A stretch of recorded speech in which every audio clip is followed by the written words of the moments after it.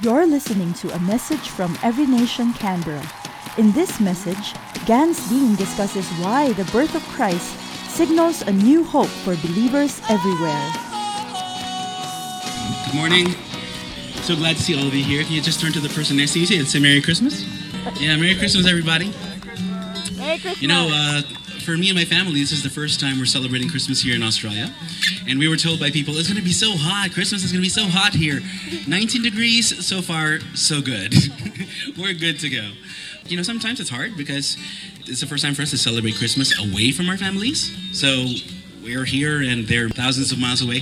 And it can be hard sometimes to be separated from the folks you love. But thanks to technology, we can bridge the gap. You know, so like thanks to apps like Skype and Viber, now we can just call our family and our friends in the Philippines, which is great. For those of you who might remember, before that, we couldn't do that. Before, we had to make long-distance phone calls. We had to do collect calls, where I would call you and you would pay for my call.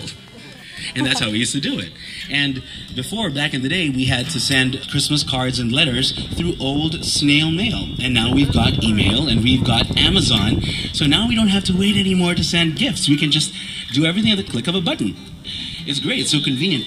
Before, back in the day, we can only hope that our letters and our mail and all these gifts would make it to the friends and our loved ones on time. And that's the challenge with hope. For a lot of us, maybe hope is more like a wish. I hope that I'll get out of debt this year. I hope that the Golden State Warriors will beat the LA Clippers this Monday. And they will. I hope that I won't gain any weight this Christmas. And I hope that I'll find jeans at the post-Christmas sale. I hope that I'll finish this message in 5 minutes. It's a lot of hope. That's the flaw in the hope that we have. Because when we place our hope in circumstances we can't control, the odds are good that we will be disappointed. We should place our hope in something or someone that's a little more permanent. Something that's the same yesterday, today, and tomorrow. So if you got your Bibles with you, or if you got your phones, I'd like to invite you to just swing on by to Luke 1, verses 76 to 79. It says here, "And you, my child, will be called a prophet of the Most High, for you will go on before the Lord to prepare the way for him, to give his people the knowledge of salvation through the forgiveness of their sins, because of the tender mercy of our God, by which the rising sun will come to us from heaven to shine on those living in darkness."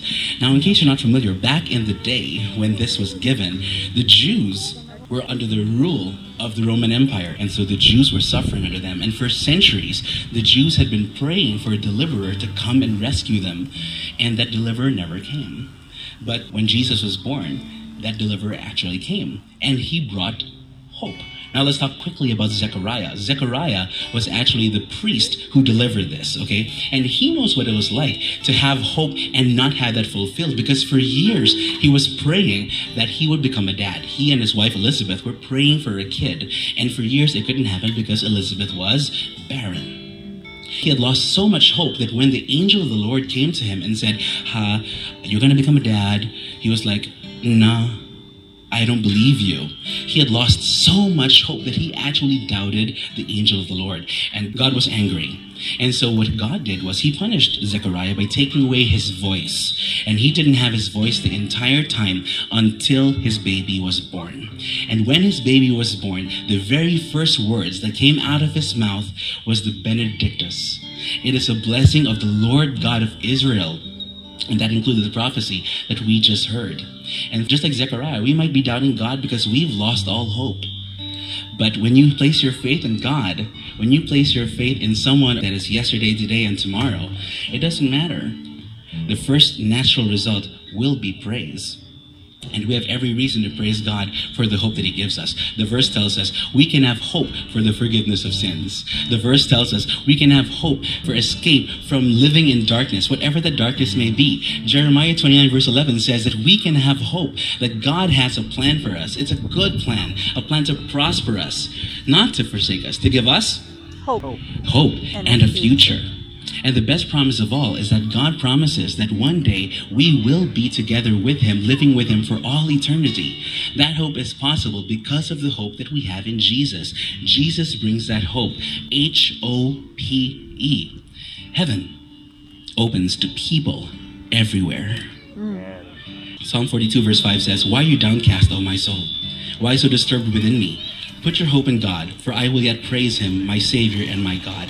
Even if our circumstances change, God remains the same. The birth of Jesus and the presence of Jesus in our lives, it's so much stronger than our circumstances. It's an encouragement when we bring Jesus into our hearts. When we invite Jesus into our lives, our hope is no longer rooted on shaky ground. It is firmly founded in the unchanging promises of his word. And so the celebration of Christmas is more than just parties with friends and buying gifts on Amazon. It is the celebration of a brave new hope. You know, in Star Wars, yeah, I went there. In Star Wars, Luke Skywalker and Han Solo combine forces to rescue the princess, to help the Rebel Alliance, and to bring freedom and justice to the galaxy. And Jesus is like that. He rescued us from our sins, he provides courage for us to fight the evil forces of the world, and he provides freedom for us so that we can live victorious lives. Our new hope is in a Savior who gives us confidence that no matter what the circumstances are, we'll be okay. We will not be shaken. We will not be moved. We will put our hope in a God who became man, become a baby, born in a manger, who has the power to save the world. Amen. Merry Christmas, everybody.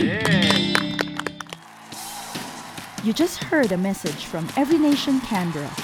For more messages like these, or to access other resources, please visit our website at encanberra.org. Like our Facebook page at Every Nation Canberra.